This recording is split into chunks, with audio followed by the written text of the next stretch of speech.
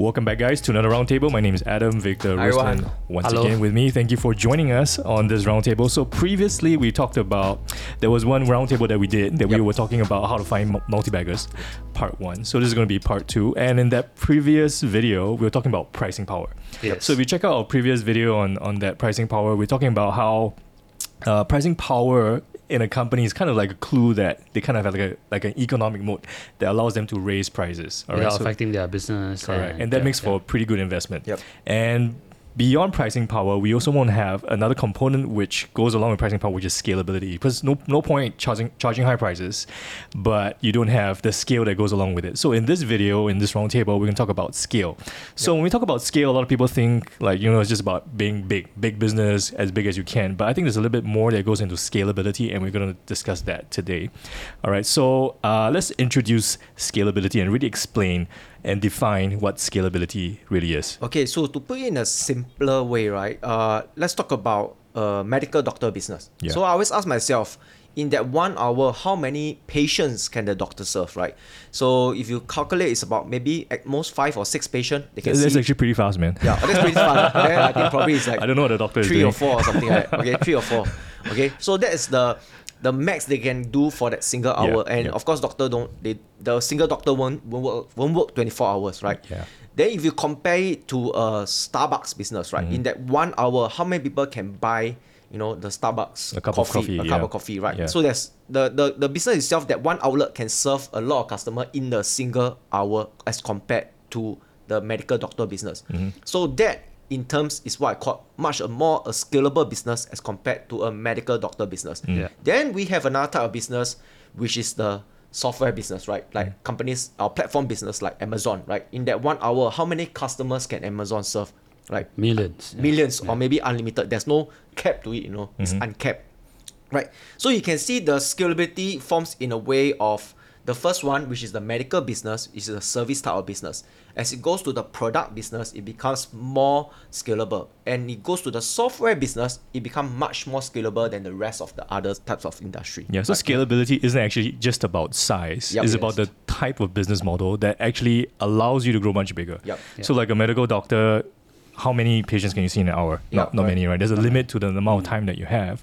And then it comes to a Starbucks, it's actually a physical product, easier to scale. But there's a little bit of service that goes into that as well, right? Because you can make the coffee and all that. It's kind of limited in the amount of cups of coffee you can sell in the Starbucks. And I think they can also open new branches, and they got a lot of branches. Right? Yeah, that's how you can scale the thing. And then it goes into more physical products that you can just scale. And then it goes into software, which is unlimited in a sense. Because it's like, there's nothing that holds you back. It's just code. Yeah. It's So just your duplicate. business must have the scale first, right? Yeah. Then after that, then you have the runway, right? You get the growth, you expand. But if you do not have the scale, it's very hard to expand. And when you talk about scale, it's usually because you're looking for growth. Yeah, correct. Because if you want to look, you say, I'm a growth investor, I want to look for multi-baggers, what you're looking for is growth. And part of that growth would come from scale. How big can the business grow? And it's not just about, so now we're discussing, it's not just about the size, but it's the business model. So not to say that Starbucks is a bad business, actually it's a great business, but compared to an Amazon, it's less scalable. Correct. So the the limit is a bit lower, but still good business, right? Yeah, because traditionally you still need a lot of capital to rent a place. You need to put a deposit with the landlord. Yeah, so those require a lot of capital, right? Again, Amazon, of course, they require data centers and all that, which also has a heavy. But like what Victor said, they can actually accommodate to millions of people or hundreds. So sometimes there are prime days where you got a lot of customers coming in at one shot. They can serve those without a problem. All right. Yeah. So let's talk about that. The next part where you talk about capital, because for Starbucks to expand, you open stores, it's big expensive. But when it comes to something like Amazon, I know you said they have data centers, that's pretty expensive as well, warehouses and all that, but it's still cheaper than owning a retail chain, right? Yeah. In a sense, right? Yes. So that it's the business model allows them to invest a little bit of capital to expand and scale a lot much faster. Yeah. Is that correct? Yes, yeah. So actually, if you look at the last 20 years, right? Look at the top 10 largest company in the US, right? For example, in 2001, you have companies like GE, Microsoft, Exxon, Pfizer, Citigroup, Walmart, and the list goes on, right? So if we look at the companies that we have in the US, the top 10, the companies can have totally changed. Okay, so you look at apply this scalability on the companies that we have today. You look at the top 10, you're looking at the Apple, which their business model actually asset-light in nature. They don't really manufacture their own iPhone. They actually sub it out to TSMC, and then they get Foxconn to assemble the phones for them, right? And of course, you also have Microsoft, which still stay number 2 as of today. Number 3, you have Alphabet. Again, they're also a software type of business. They are hosted on the clouds where you can do your search and all that.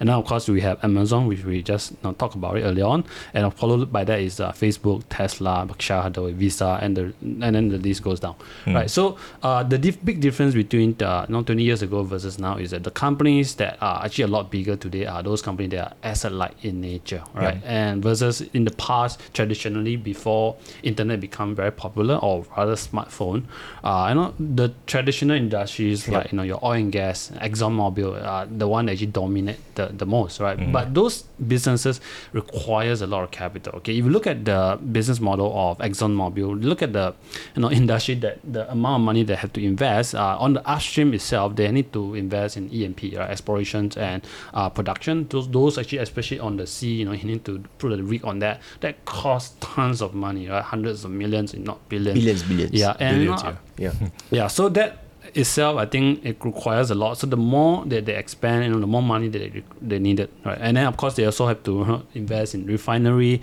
and of course they have chemical business. All this actually adds up. It's actually a very capital intensive business. If you look at their total asset in their balance sheet, right, you can see the ExxonMobil fixed asset alone account about 227 billions, right, which is big, right? And if you look at the total assets that they have, is about 332 billion. Okay, so that gives you a percentage of around 68%. So all of their assets, most of it actually fixed. Okay, so that is the kind of amount capital that requires for them to get additional just to sales. operate the business, right? To run the business. Yes. On the other hand, I mean, it's not an apple to apple comparison, but if you look at Google, for example, they probably they can start this business from the garage, right? That's what happened, right? That's what happened to Google, right? And then they founded the business, and people started to search more as more people own the computer. They don't have to give computer to other people. People buy the computer themselves, and they can just simply, in the early days, right? They can just simply go and do a Google search, and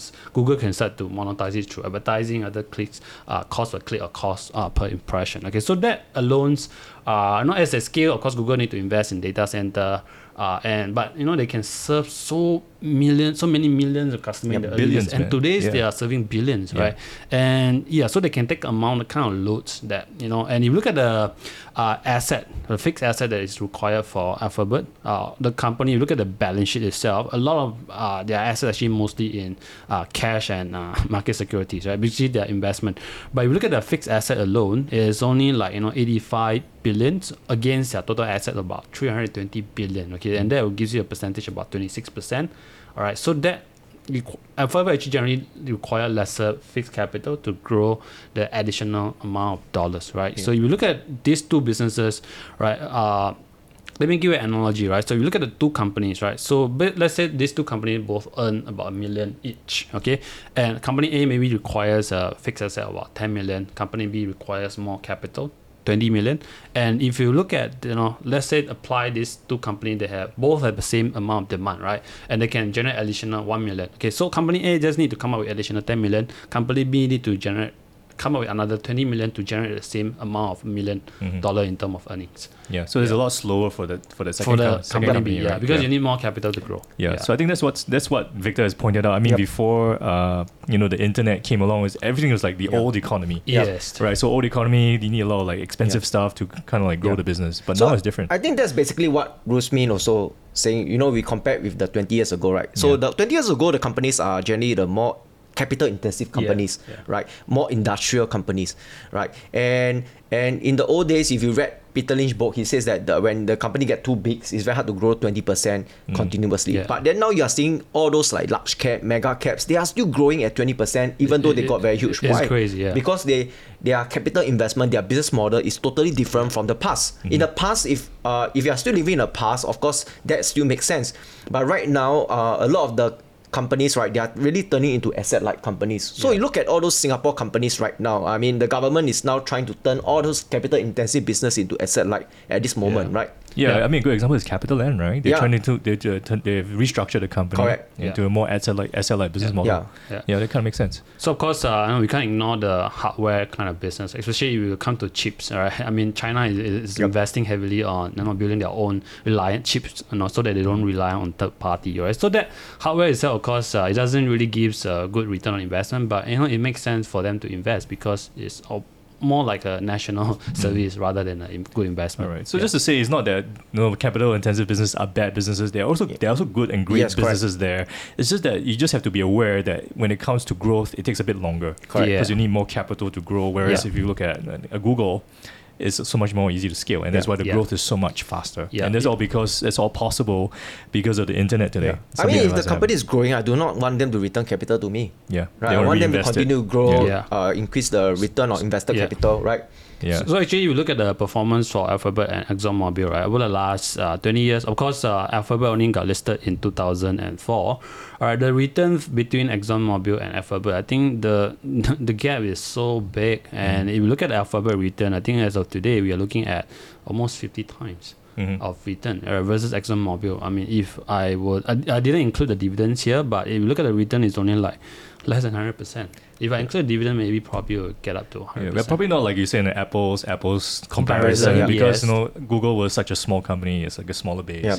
Grew up, but then it just still brings the point of how scalable Google is. How fast it has grown in the amount of time. But the thing is that both of them have the same amount of assets, 300 over billion, or roughly the same. You know, very close. Very close. But yet one is generating more free cash flow as compared to the rest. Right? So even though Alphabet have a lot of assets, right, actually a part of it actually in the form of cash and also investment.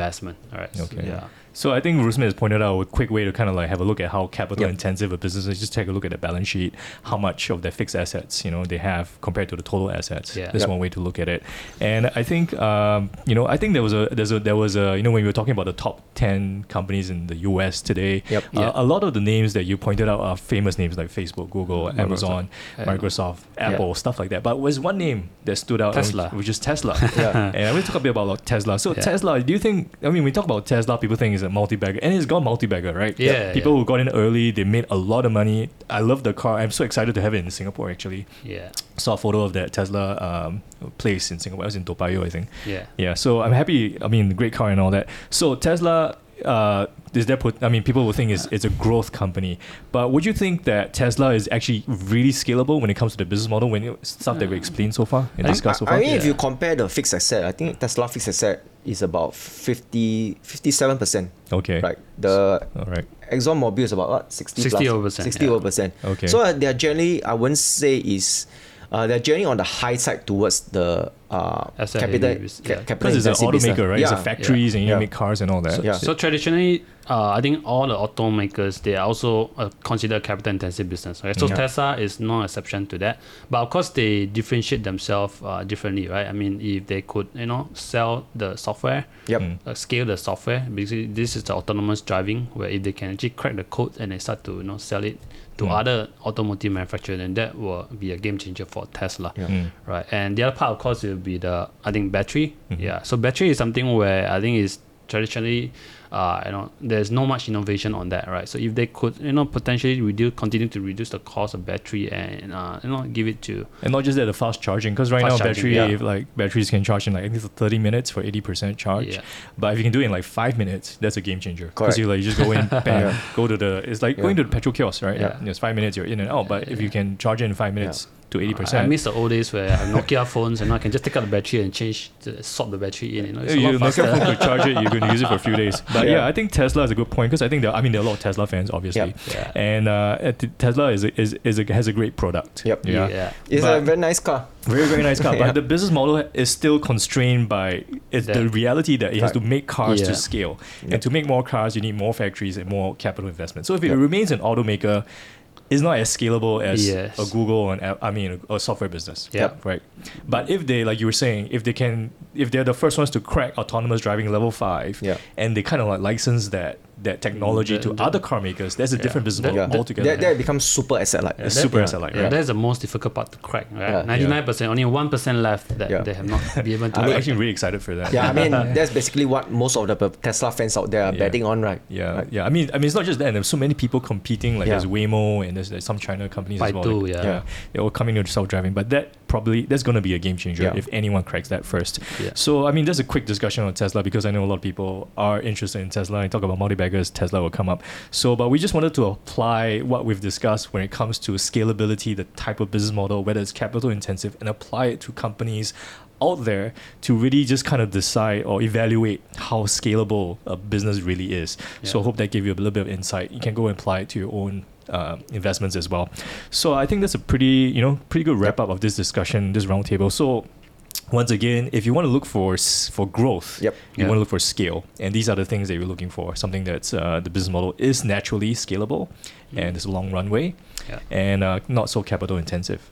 Yeah. So take that into account, and of course, that doesn't mean that a business model is something else is not a bad investment as well. This is what you're looking for. Yeah. All right. Thank you so much for listening to this roundtable. If you like the podcast, feel free to follow, and of course, if there's a YouTube version of this podcast as well, do check us out on YouTube. Just search for The Fifth Person, and we'll see this this discussion as well in video as well. So thank you so much for listening, and we'll see you around.